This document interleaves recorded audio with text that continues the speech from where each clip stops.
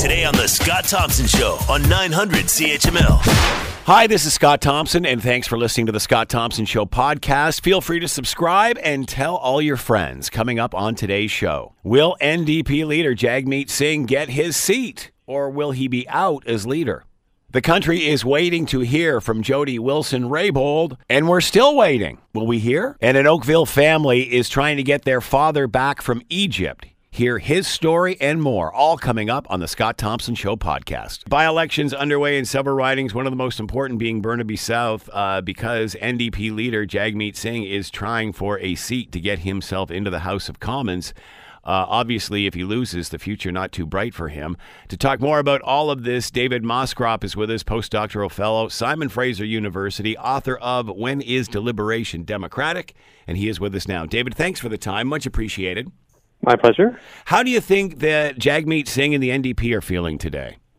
I think pretty confident. I mean, the underlying indicators suggest that they're gonna walk away with this one, but a little nervous for the reasons you indicate. If he does happen to lose, it'll be very, very difficult for him to stay on. So the stakes are high, but the probabilities of them winning are pretty good.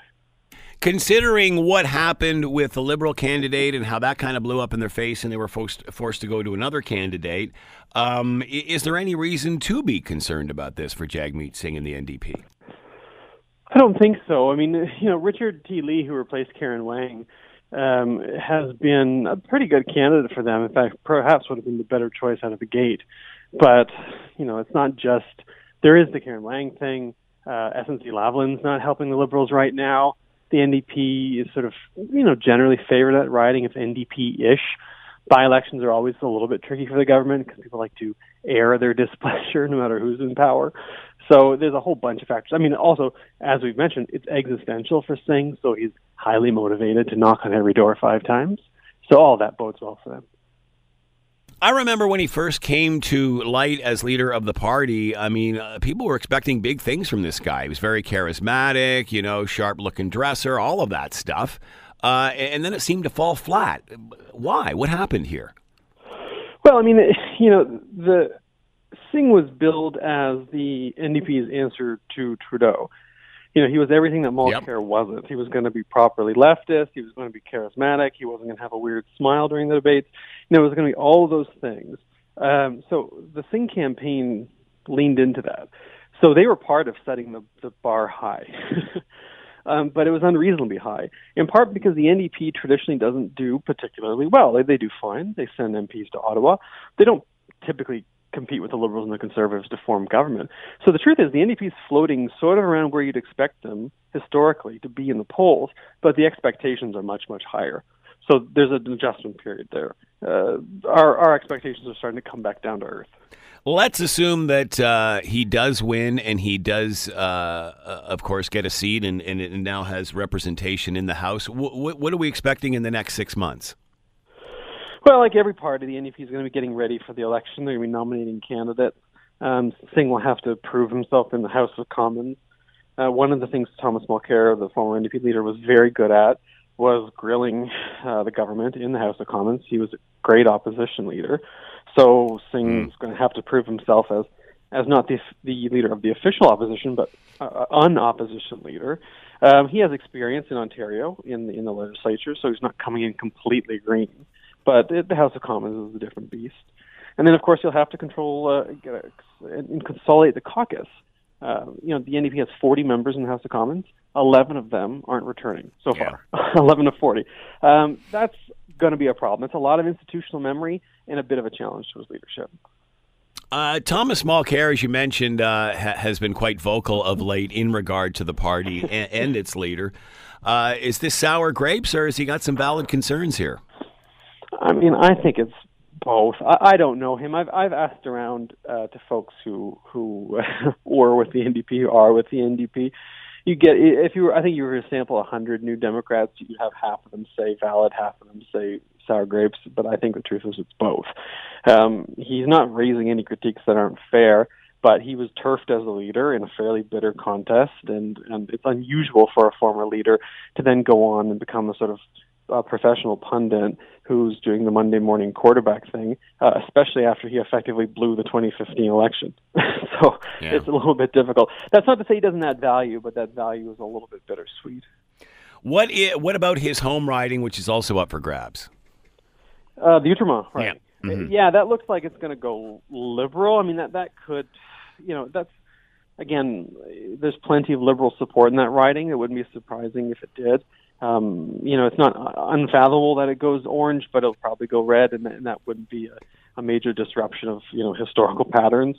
It actually looks like each party is going to come away, each of the three major parties is going to come away with one seat, with the Tories picking up the Ontario riding, which means that tomorrow everyone will be declaring victory for themselves and defeat for the other parties. Yeah, good point. Everyone's a winner. Is there any chance of another orange wave happening soon? Like you were talking about the days of Thomas Mulcair, and he was a fabulous opposition leader. But once push came to shove, it just didn't happen. Your thoughts on what went wrong there? Well, the conventional wisdom is that the NDP got outflanked on the left by the Liberals, who have a bit of a history of running to the left during elections and governing sort of in the center-right a little bit. There was a lot of that. For instance, the Liberals said they'd run deficits, and the NDP didn't. The NDP talked a little bit too much about things like the Senate, which nobody really cares about when it comes to voting. The Liberals were talking about the middle class and jobs, which plays well for them. So that was probably a pretty big factor. The other factors that supported the NDP rising in the first place was people, in 2005, 2006 were sick of the Liberals, and then they turfed them. And then the Liberals spent, almost 10 years in disarray with a series of weak leaders and organizational problems, so the NDP became the beneficiary of that. That's not true anymore. I mean, the Liberals have their affairs back in order. The Tories, still on a bit of a timeout, but their support's ticking back up. The NDP is sort of back to their traditional third-party status. So, providing Jagmeet Singh is elected tonight, can he make up for lost ground here? Is there much of an impact he can make in the next 6 months? Well, it will depend a little bit, I think, on what happens with SNC-Lavalin. If that blows up and it stays in the news, it's probably going to hurt the Liberals, but it's definitely an uphill battle for the NDP. They have a lot of value to add in Ottawa. They have a lot of value to add in the country, but it's going to be tricky for them to do that, and it's going to take time. And given the state of the party, not just in terms of organization, but also finances, they're not in great shape when it comes to money. They're going to basically try to hold on to what they've got. So if I'm Singh right now, my goal is to keep 40 seats in the House of Commons, not to start dreaming about 100. Is this party divided? Do they all seem to be on the right page when it comes to their leader? I don't think so. Yeah. Why not? Why don't you think so? Well, the left splits. The left is sort of historically good at eating its own, for one. That's sort of what happens. And I say that as someone who comes from the left tradition. That's really just what happened. The other issue is that expectations sort of change. So in the past, you would never imagine the NDP turfing Alexa McDonough or Audrey McLaughlin or Jack Layton after one bad election or a rocky year. But, something like between 2015 and 2019, their expectations changed, or in fact, before that, their expectations started to change. So that's part of it. I think that'll take them a little while to come back down from that. And the other, I think, is a deeper divide of whether or not you want a sort of center-ish NDP that looks a little bit like the Liberals, but to the left, or whether you want them to run the full guns left campaign of Bernie Sanders or AOC or Jeremy Corbyn, right? So there is a sort of philosophical debate going on there as well as a strategic debate. And Singh, I think, represents a little bit more of the leftist version rather than the centrist version of that. Because keep in mind, Layton and Mulcair sort of pulled the party to the center. That's very much part so. of what helped them win more too. Is that the key? Is that the only way these guys are going to win? Is if you do pull to the center in some way, or can Singh make a go of it? And especially with the Liberals every so often nipping to the left and eating lunch. Well, that's it. I mean, I think for a lot of folks, they say, well, if I want a center-leftish party, I'll just vote for the Liberals and get half of that half the time, and that's good enough. At least they have a chance of forming government. I don't like the Tories. Like, that'll be the strategic calculus. Right. I think the NDP, there's a conversation in the party, I think, about what they want to be in Canada and what their future is. I think their value is in running a proper left campaign and being a proper left party rather than being sort of a pale imitation of the Liberals. But, that's their business.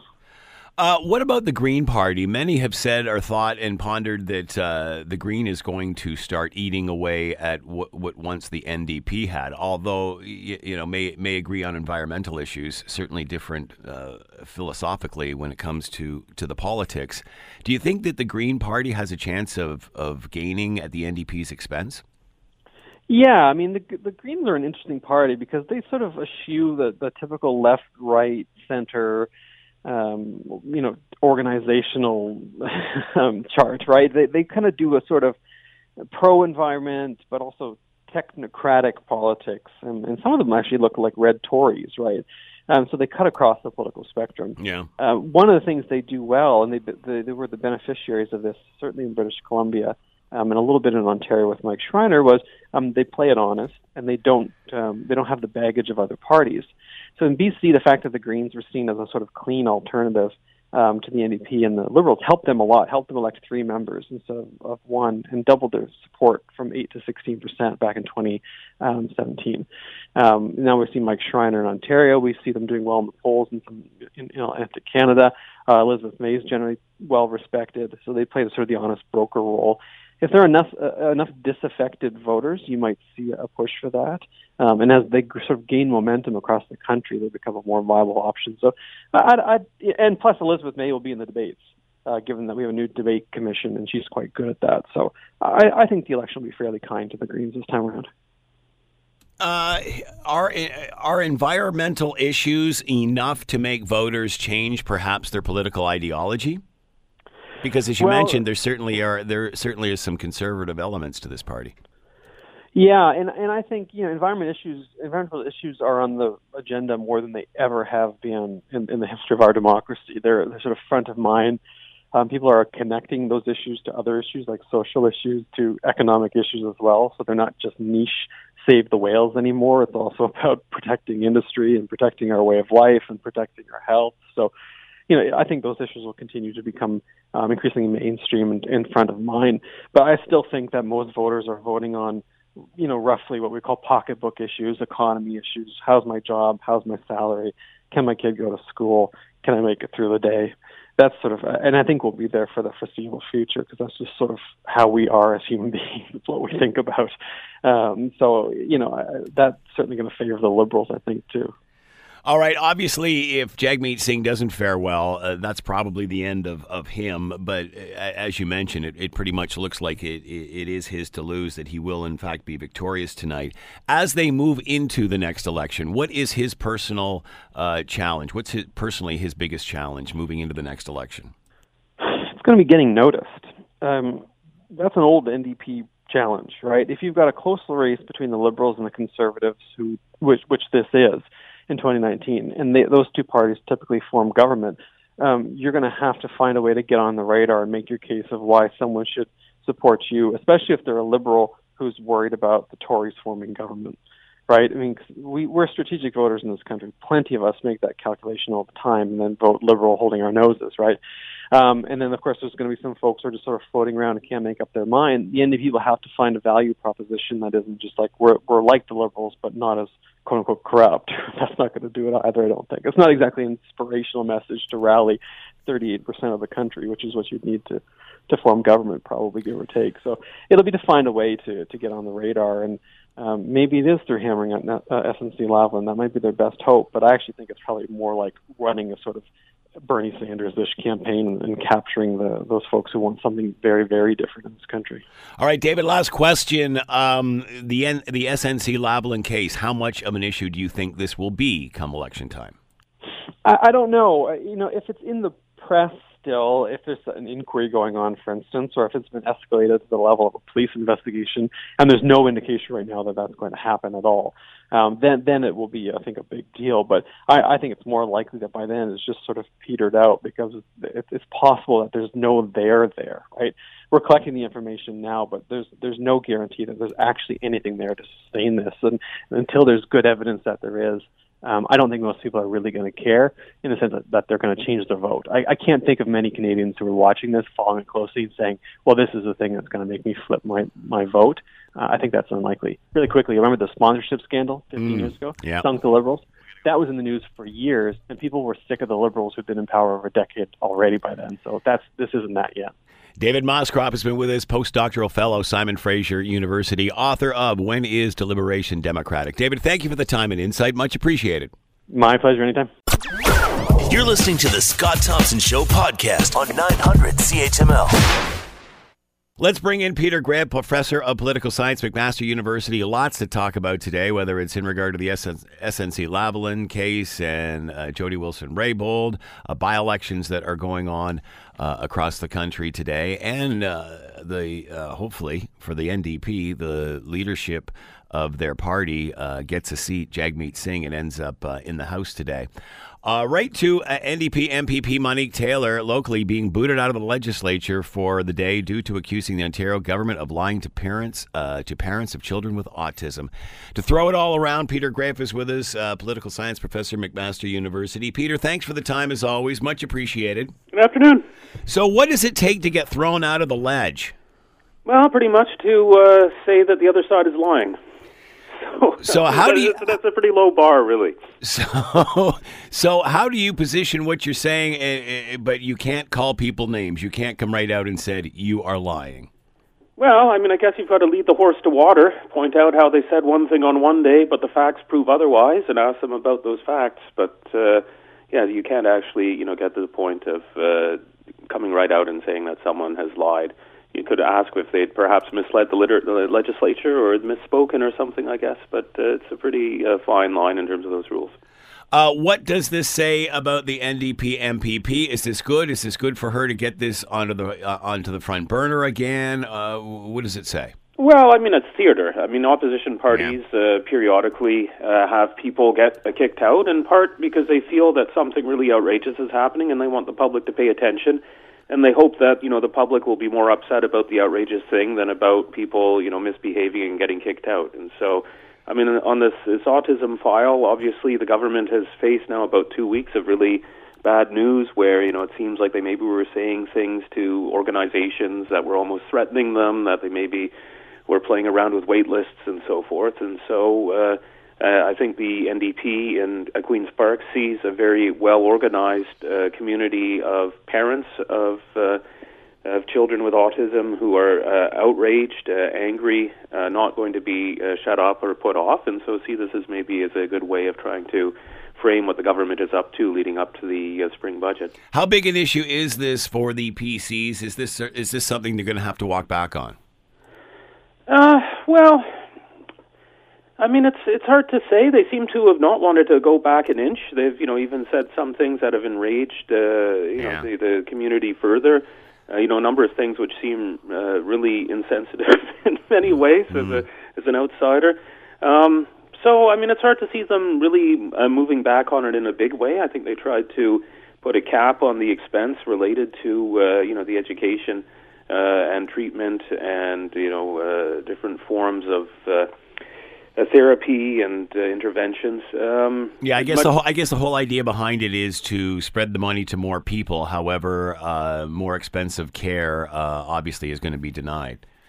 Yeah, I mean, ultimately, we saw under the previous Liberal government not a lot of happiness in the community either, with the idea that the money wasn't being spent.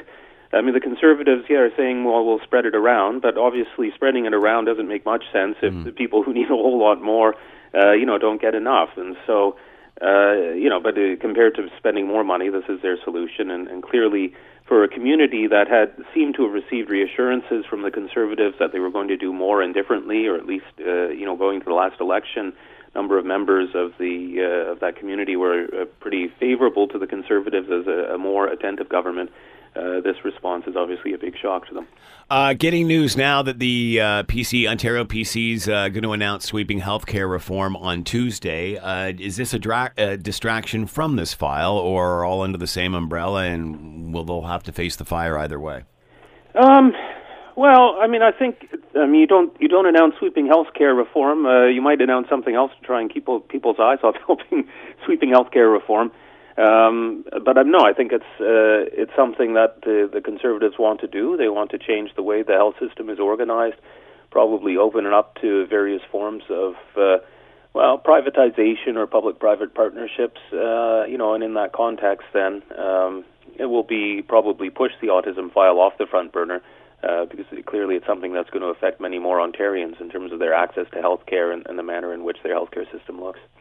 All right, 3 by-elections across the country today, one in York, one out in Quebec, Thomas Mulcair's old riding, and then the one a lot of people are paying attention to, Burnaby South, which is where Jagmeet Singh is trying to get a seat so he can officially lead his party from inside the House. Any reason to be concerned about this, considering the Liberals sort of fumble earlier on in the campaign with this riding? Is there any reason to think that he may lose this? No, not really. Certainly the Liberals actually now have a stronger candidate, I think, than at the beginning of the campaign. But I thought that too. It's certainly more experience. Yeah, and has a track record, although, at the moment, the track record of the BC Liberals is a bit under question with some of the money laundering allegations and so on that have been going on. But, a stronger candidate, but nevertheless, I think Burnaby is a riding where the NDP has had success over many years. Stretching back to before Sven Robinson holding at least part of that seat. It's been redistributed a few times since then, but, going back in the 1970s. So, for Mr. Singh to lose that seat would be, a real blow in terms of his capacity, precisely because it's one that he should be able to win. Well, maybe not easily. It was a close race in the last federal election, but on most days it should be a fairly straightforward NDP seat. Did you think once he was announced as leader that he would be doing better by now than what he has? Are you surprised he hasn't performed better? Yeah, I've been a bit surprised on that front. There seems to be a lack of concerted strategy within the NDP in terms of what are the issues they're going to focus on and how are they going to build a campaign around them that can link what's happening in the House with what he was able to do as someone who wasn't in the House. But there was a real difficulty, it seemed, getting a clear and coherent message around that. And particularly in a time when you see a certain polarization of politics and you see a Liberal government which, disappointed maybe the more left-wing elements of its base with its decisions on electoral reform, pipeline politics, and so forth. You'd have seen a much bigger opening, you think, for the NDP to really position itself. So is that due to the leader or the party just not having a clear ground, a clear mandate? The answer of both isn't, that exciting. But I think certainly in his early days as leader, Singh didn't choose the right people to put around him in terms of finding a way to have a good and open relationship with the caucus. He probably should have spent a bit more time, having run an outsider campaign and successfully won the leadership on the first ballot. You can understand why he might feel he could, figure out how to do things by himself, but probably didn't spend enough time listening to some of the old guard and building those linkages. But the other part is that when you're the third party in Parliament, you're never really on the front page, and so it is difficult to find a way to connect with Canadians. I think people might have been saying the same thing about Jack Layton any time between when he won the leadership in 2003 and about, the second week of the federal campaign in 2011. Why wasn't he connecting? Why wasn't he making greater inroads? I think it's hard for a third-party leader. So, obviously, the NDP has had more success with leaders like Jack Layton or Thomas Mulcair trying to pull them closer to the center. Is that where their success is, or would they be more successful if they just became a true real left party like a Bernie Sanders sort of thing? I kind of doubt that there's that much space, especially within our electoral system, to just run greatly to the left. I think it's more finding a way of. I think Layton's success was more in neutralizing some of the historic weaknesses of the NDP in terms of being seen as not good with public finances or the friend of the criminal or something like that, and trying to make stances around issues of crime and public money that gave the NDP greater credibility, which then allowed him to push and make distinctions with the Liberals. And so I think Singh has a sort of similar challenge at the moment, and maybe his difficulty is that he has a harder time coming up with a message that isn't Justin Trudeau's. It is very much trying to have this idea of a better Canada, or that sounds very 2015.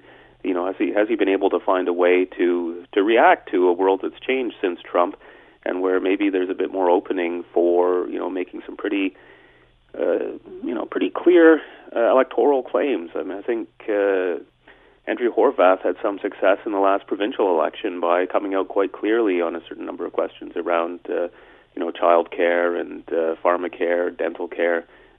We haven't really seen from the NDP federally.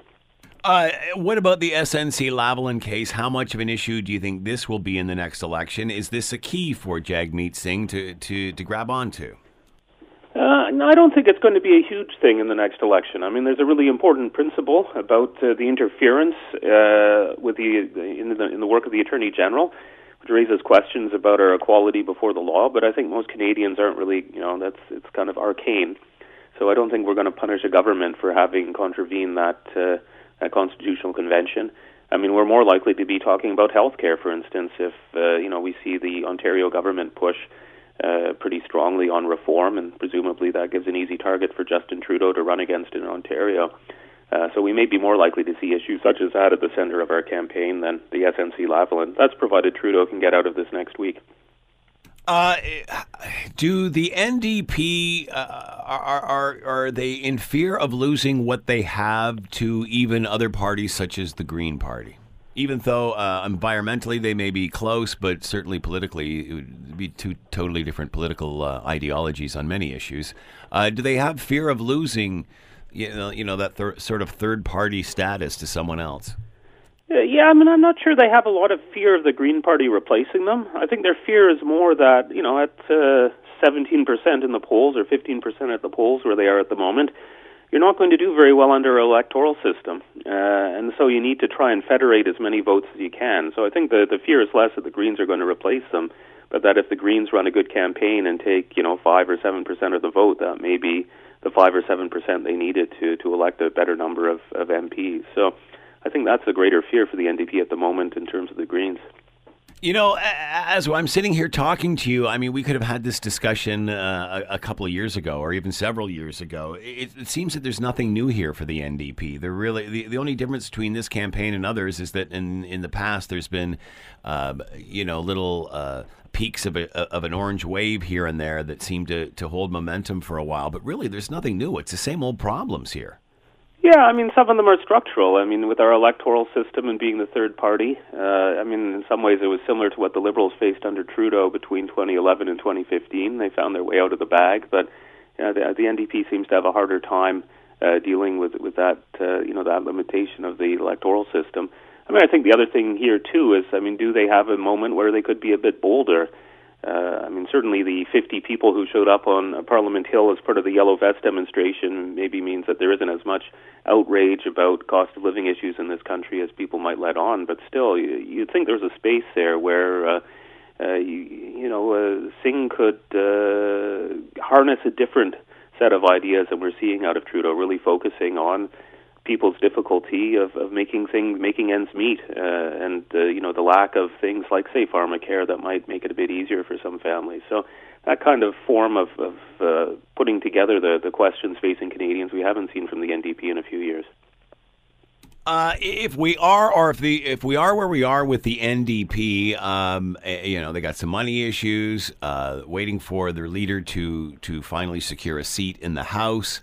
Not real clear of what all of their issues are, or if they are kitchen table issues that the public is interested in. Is there any reason to believe that they'll pull a rabbit out of the hat somewhere between now and the election? Is there something that can just turn this whole thing around, or is there any reason to believe the numbers will stay where they are right through the election?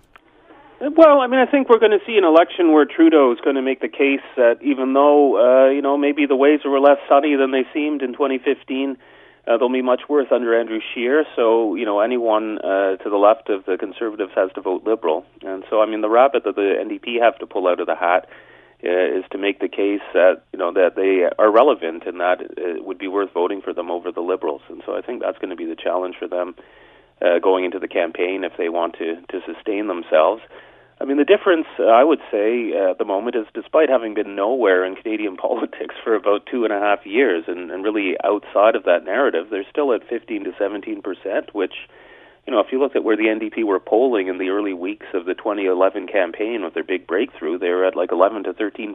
They got pushed down that low. So, in a way, they're starting from a higher base than you'd expect given their absence from the political narrative. And so if they begin doing some things right, maybe they have more upside potential than we think.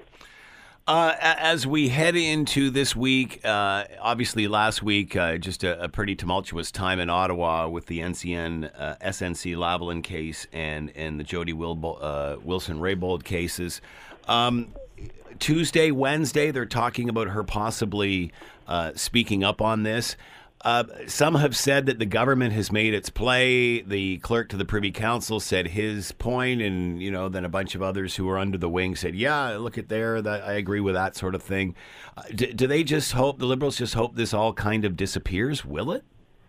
Well, I mean, I guess it will really depend with what Wilson-Raybould has to say. I mean, if she comes out and says that ultimately the Prime Minister and people around the Prime Minister tried to direct her in her role as the Attorney General in terms of a criminal prosecution, well, I mean, that is a pretty serious offense to a core constitutional convention, that the Attorney General should not be pressured in that manner. So like the Privy Council clerk said that there had been pressure applied. It seems now we're debating on what the definition of pressure really is. Yeah, so in a way, what happens when a constitutional convention is broken? I mean, those conventions are protected by politics.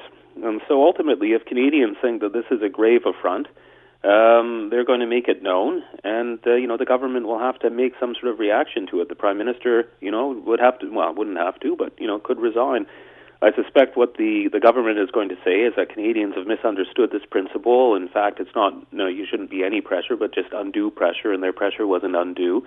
And they'll let Canadians forget about it and hopefully get off the hook. But again, if Canadians really got up in arms and say this is an affront to our constitutional way of doing things, then there might be a room to see some kind of form of push for a resignation or some sort of severe response on the part of the government.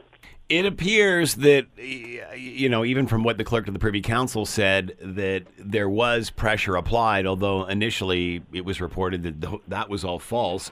Now at least there's admission that there is some pressure. So she comes out tomorrow, the next day, and says, yeah, there was pressure. Both have agreed there's pressure. Then what? I mean, it's just basically a he said, she said on how much is too much. Yeah, although, I mean, again, the Constitutional Convention is that there should be none. And this has already been decided, really. And, the Attorney General has a right to go and speak to these other people and get their advice, but in no means should they be putting pressure on that decision. But, ultimately, again, do Canadians care enough for that principle, which is, fundamental to ensure that those who are in power, the cabinet, the government of the day, don't use that position to arbitrarily prosecute their enemies or to let their friends off the hook. I mean, so it's a really important principle, but, do Canadians really care enough about something that arcane in this case to, insist on their Prime Minister, say, resigning if he was to have crossed that line? Which is a fundamental one about our equality before the law. Peter Graefe has been with us, Professor of Political Science, McMaster University. Peter, as always, thank you so much for the time. Much appreciated. You're welcome. You're listening to the Scott Thompson Show podcast on 900 CHML. This is a situation not uncommon to... in the sense that people are being detained, than the Neil Bantelman story that we've been following for, it's been a couple of years now. I believe Guy, Neil's brother's been on several times talking about his scenario. Now we have something very similar, an Ontario woman, Oakville, Ontario woman, fighting to have the government contact Egypt and demand the release of her father, who was thrown into a Cairo prison without explanation. To talk about all of this, Amal Albaz is with us, daughter of Yasser Albaz, who is in a Cairo prison and is on the line now. Amal, thanks so much for the time. Much appreciated. Thanks for having me. So what happened? How did this all start? My father was just supposed to board a flight last Monday to come back to Canada after having spent some time there for business. But unfortunately, as soon as he arrived at the airport, after he checked in his bags, when he reached passport control, his passport was confiscated. And that was the last we've ever heard from him. He messaged us around 10 p.m., letting us know that he loves us. And that was the last direct messaging we had with him. We do have a message that he was apparently able to send a friend a message letting letting us know, that he was taken by state security, and that's honestly the last we've heard from him. We have no other information, then we had no information, but we had just found out on Saturday that my father appeared at a state security prosecutor's office. During that time, that whole week practically, the Egyptian authorities were denying detaining him. Whenever the Canadian government, the embassy tried to reach them, they said, oh, no, we don't know anything about this.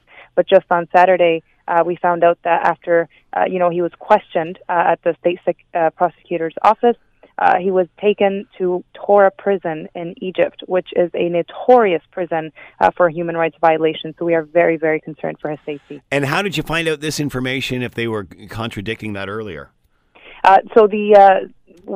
Through the embassy. So they told us we should hire a lawyer there, and that's exactly what we did. We hired a lawyer in Egypt who was allowed to attend this questioning at the prosecutor's office, and that's how we knew this information. So how long again has it been since you actually heard from him? So tonight at 10 p.m. it'll be exactly 1 week. 1 week. And how long was he there? He was there in Egypt since December on business. And what's so strange about all this is that we've been in Canada for 2 decades. We go back and forth all the time with absolutely no concern. Mm-hmm. We were just there this summer for my sister's engagement, actually. And there's never been an issue with anything. So this is, even our lawyer, he's completely in shock by all this. He has no idea why this is happening. This is clearly a huge mistake. This is a huge misunderstanding. And it's very unclear why they're holding him. How long had he been there this time? He was there for about 2 months, roughly. And can you tell us what his business is there? So he's an engineer by profession. He owns an engineering firm here in Oakville. So he just had a client there in Egypt, and he was supposed to come back on Monday, and he didn't come. And ironically, it was family day, right? That was the day we were expecting him. We got the house prepared. My son kept asking about his grandfather, and he disappeared. Is he well known in Egypt for the business that he does there and conducts there? Not necessarily. It was just a client. My dad travels all over for his business, not particularly Egypt. His business is based here in Oakville, so most of his business is in Canada, but he does, travel often, so that is not unusual at all. But I think just the most important thing is that, we need to get my father on a plane today and come home because, I can't imagine him spending another night in this horrible prison that's known for, holding thousands of prisoners without any charge. And I think that's the biggest issue.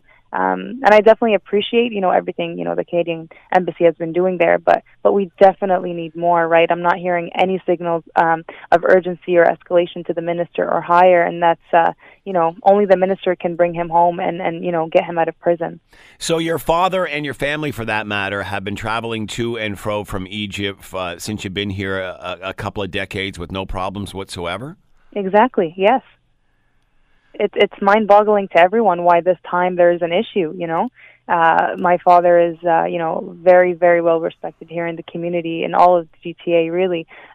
He's very well known for his charity work and community work. He's a great father, grandfather to two grandsons. We have no idea what this could be. And if it was just a similarity in names, well, you could have just swiped the passport and it's not that person, right? But clearly there's some sort of misunderstanding. We have no idea what's going on. Do you think that could be the issue, that there's some sort of ID mix-up here? You talked about similar names. Is that possible? You can hear that at the airport, but again, if you just if they just check your ID and they make sure you're not that person, it's over. You don't disappear for a week, and then you're at the prosecutor's office, and so it's very fishy, it's very strange, and of course this is very common in Egypt. It's been known for arbitrary arrest and detention since the coup in 2013. So we are not completely shocked by Egypt's, actions, but we are completely shocked by, why they're doing this to my father and that the Canadian government isn't bringing him back home. Have you ever been fearful traveling in and out of the country before? Never. No. We have family there. You know, we go there for vacation, usually in the summer. You know, we go to the beaches, you know, some resorts. You know, it's within Egypt, it's pretty stable. You'd say, like, you know, people are living their lives as normally as possible, but it's just issues like this that come up, of course. You know, we need to resolve it as soon as we can. You said that he has an engineering business. Can you tell us what types of industries he does business with? I'm just looking for red flags here. Oh, no, for me, I mean, it's like, you know, you ask me what my husband does, I'll tell you also. He's an engineer, that's all I know. But for my father, I know he does stuff with, like, automation design and stuff like that. So it's a mix between mechanical and electrical engineering. So is he involved in any sort of sensitive projects that would warrant this kind of attention? Nope, not at all. Not at all. And he has no political affiliations whatsoever. He's not politically active. I mean, that's usually the flag, you know, that people often, you know, say. But of course, he has none of that. And so, you know, it's kind of left us all very, very confused and very concerned for his safety. You know, we can't sleep, we can't eat. I've never been more stressed in my life. And then when I think of that, I imagine how he must be feeling, right? Yeah. So I just, you know, we continue to pray for him, and we thank our community so much for, you know, all that they've done. And, you know, we need the Minister of Foreign Affairs and Prime Minister Justin Trudeau to pick up the phone and use their diplomatic relations with Egypt and feel the urgency, you know, and bring back my father. He is a Canadian citizen, obviously, is he? Yes, of course, yeah. What does the government say about all of this? So, you know, they definitely have been helpful on the ground in trying to locate him. And, you know, I like, this is, for me, it's mind-boggling, because on one hand, I'm very appreciative of everything that's happening, you know, what they're doing in trying to see him. And I made it clear to them that I would like them to try to visit him in prison specifically, you know, to see his conditions there. You know, this is obviously very scary for me, because while I want the Canadians to see my father, this is kind of the minimum responsibility, right? Again, I'm not hearing any signals of urgency or escalation to the minister or higher, so I am a little, you know, disappointed in that, but I am also grateful of the fact that, you know, on the ground there, they are, you know, doing their best to locate him, but obviously locating him isn't enough. We have to bring him home. So he is receiving consular services of some sort there? I mean, now at least they know where he is. Is that accurate? Yes, so they know where he is. I do know that they were able to attend the questioning with him, but they were not allowed to speak with him whatsoever, which again is something that's we were told is rare in Egypt. Usually the embassy is not allowed to attend any of this. So clearly Canadian intervention does help, right? And it gave him some of these rights. So we're hoping if we push for more, you know, we can actually bring him home as soon as we can. And have they said anything about charges against him or why they're doing this? There have been absolutely no charges laid on my father. Our lawyer made that very clear. And he is completely shocked as to why this is happening. And all we know is that there's going to be further questioning tomorrow, where he'll be, you know, taken from the prison back to the prosecutor's office probably. But you know, this is all very concerning. Even during that week, we had no idea where he was being detained, right? We had no idea where he was or what his condition was like until we found out on Saturday that, you know, he appeared at the prosecutor's office. Is that common? Does that happen? I mean, usually if someone is detained, you at least know where they are, their whereabouts, that sort of thing. So actually in Egypt, it's very common that if someone goes missing, you kind of, sometimes for weeks, you even don't know where they are in months. And some people never find out what happens to their loved ones, right? But again, I think because we got on it right away, we contacted the emergency line of consular affairs. You know, they reacted very quickly, and they picked up the phone and called the ministry in Egypt. But again, Egypt was denying, you know, holding my father. But clearly Canadian intervention helps, right? And I think that's the biggest key. We need to, you know, move as quickly as we can. And I was really hoping during this window where he was there from Saturday until tomorrow, at least into our prison, to do something about it, because Egypt is also notorious for fabricated charges, right? And once this gets into the legal system, it must be, you know, it will be definitely harder for the Canadian government to intervene. So right now is key, right? We need that phone to be picked up by the ministers. And he was flagged trying to board the plane, is that correct? Yes, just at passport control after all the bags went through and everything, they didn't let him go through. What about the relationship between our two countries? In what way? Sorry. How is that helping or hindering? What's the relationship? You said, Egypt isn't even has been reluctant to provide information of charges or even where he's been. What's the relation like between the two countries when it comes to issues like this? I'm not honestly an expert on this, so I can't, comment on, their political relationships in general. Mm-hmm. But I do know from Canadian cases in the past where Canadians were detained.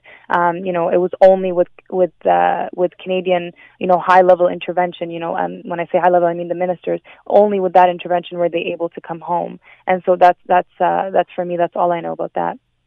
You said that this happens there in this country, but you haven't been fearful of traveling to and fro before. How come?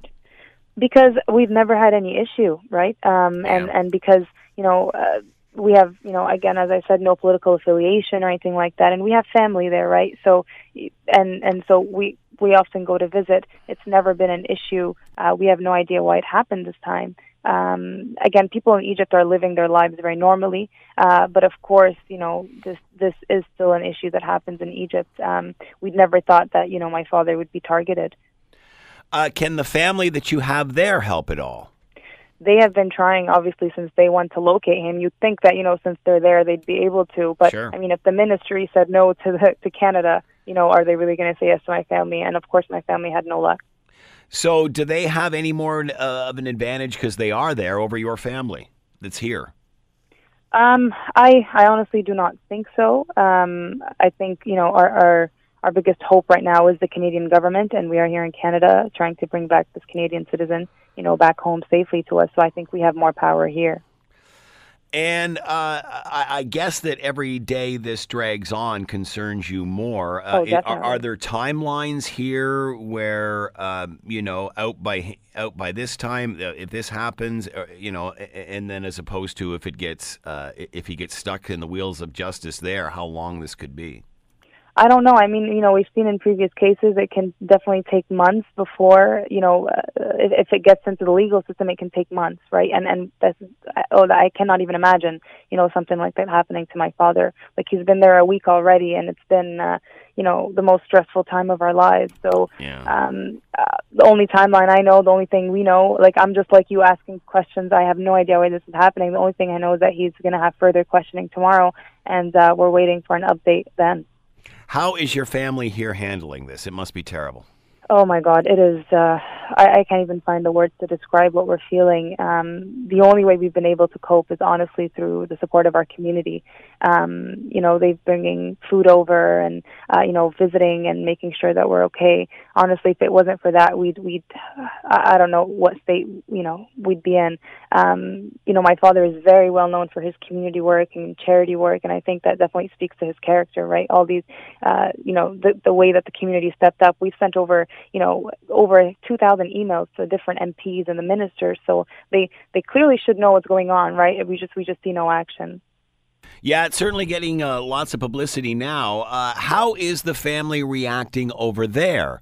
Would they be eager to help, or are they cautious for their own safety if they get too involved? Oh, they're definitely cautious for their safety as well, right? Because, again, all these things happen for no reason, right? So they have no idea what might happen. But, of course, if there's any way they can help, they absolutely will. But, unfortunately, there is no way, until we find that. There really is no saying anything about that. And no, after traveling to and fro with the family for decades, no reason at all why you thought you could think that why this would be happening? Nope, not one reason at all. Even the lawyer is completely shocked by the situation. He even says, I asked him, what are the questioning? What's it about? He's like, it's literally about nothing. It's about, anything and everything, just about him. Who is he? Even asking questions since he was younger. Just absolutely, they have nothing tangible whatsoever. And it's just clearly just, it's ridiculous. Was your father born there? Yes, he was. So originally a citizen there, then a citizen here. Mm-hmm. Could that play into this in any way? I don't see how that could be an issue. No, not at all. Lots of people do that. Exactly. I mean, practically everyone has a dual citizenship these days, right? It's never been an issue. So what happens now? How do you move forward with this? Honestly, our next steps were just, waiting to see what happens tomorrow. I'm trying my hardest to reach the minister, but it's been very difficult. We need her intervention because that's the only way we can bring him safely back home. So my next steps is really trying to escalate this as high up in the government as we can, before anything worse happens, before any fabricated charges happen, etc. What about any other business associates of your father? How do they feel about this? Is there any light they can shed on any of this? Any business associates of your father, any of the people that he was doing business with over there, is there any light they can shed on any of this? No, not at all. They have no idea either. But we have obviously, his clients here in Canada have heard the news, and they obviously know my father for years now, and they've expressed such great concern and worry for our family. So we're very appreciative of that as well. So at this point, I guess you're just waiting to see what the government can do for you and consular services and such, and how you can find out more information of just simply what's going on over there. Exactly. Well, I hate, no one likes to wait, right? But Unfortunately, we haven't gotten that intervention that we're looking for. Any family members from here thinking of going over to help him, or do you have enough family members there to help him? Well, the family members there can't even reach him, right? So going there would be useless. And obviously, at this point, we fear for our safety if we go. So sure. I don't think that's an option.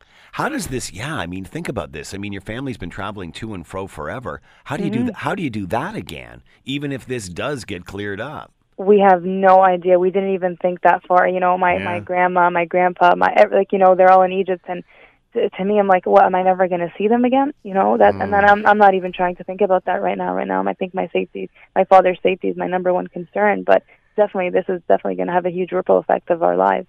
So the last time you heard from him was through his lawyer there? Through his lawyer, yes. But no one's heard anything since he's been transported to the prison on Saturday. So no one knows what his conditions are like there. So his lawyer hasn't visited him in that prison yet? No, I don't believe he's allowed. And what would his next move be there? Trying to get a visit with him there? He's not allowed to visit him in prison? Usually no. Torah prison is notorious for denying, family and lawyer visits. So, again, because the questioning is tomorrow, maybe that they're like, they're going to see him tomorrow anyway. I have no idea. I do not have any information about that. Is it unusual for him, I've heard a little bit about this prison. Is it unusual for him to end up in a place like this at this stage of the ordeal? I have no idea, but, this is the worst prison in Egypt, so this is very concerning, right? It's like, why would he go there? Yeah, there were reports that saying he was detained in the airport for the while, but this is not confirmed whatsoever. We have no idea where he was that week. But, the fact that he were to go into that prison with no charges just absolutely makes no sense, right? There's clearly something wrong. Wow. Do you have a website or a social media page or anything anybody can go to find out more on this? You want to publicize? Sure. I'm on Twitter and Facebook, definitely raising awareness about this. It's Amal Ahmed Elbaz on Facebook. You can definitely keep up with the latest updates there. Amal Elbaz has been with us, daughter of Yasser Elbaz, who is in a Cairo prison. The family here back in Oakville desperately trying to make contact with him and find out what the heck is going on and why he has been detained there while trying to board a plane to come back home to Oakville. Amal, thank you so much for the time. Good luck with this. We'll be following, and anything else we can do, feel free to call. Thank you so much, Scott. Thank you. This is the Scott Thompson Podcast, available on Apple Podcast and Google Podcast or wherever you get yours. And don't forget to subscribe, rate, and review so you don't miss a thing. I'm Scott Thompson, and thanks for listening. The Scott Thompson Show, weekdays from noon to 3 on 900 CHML.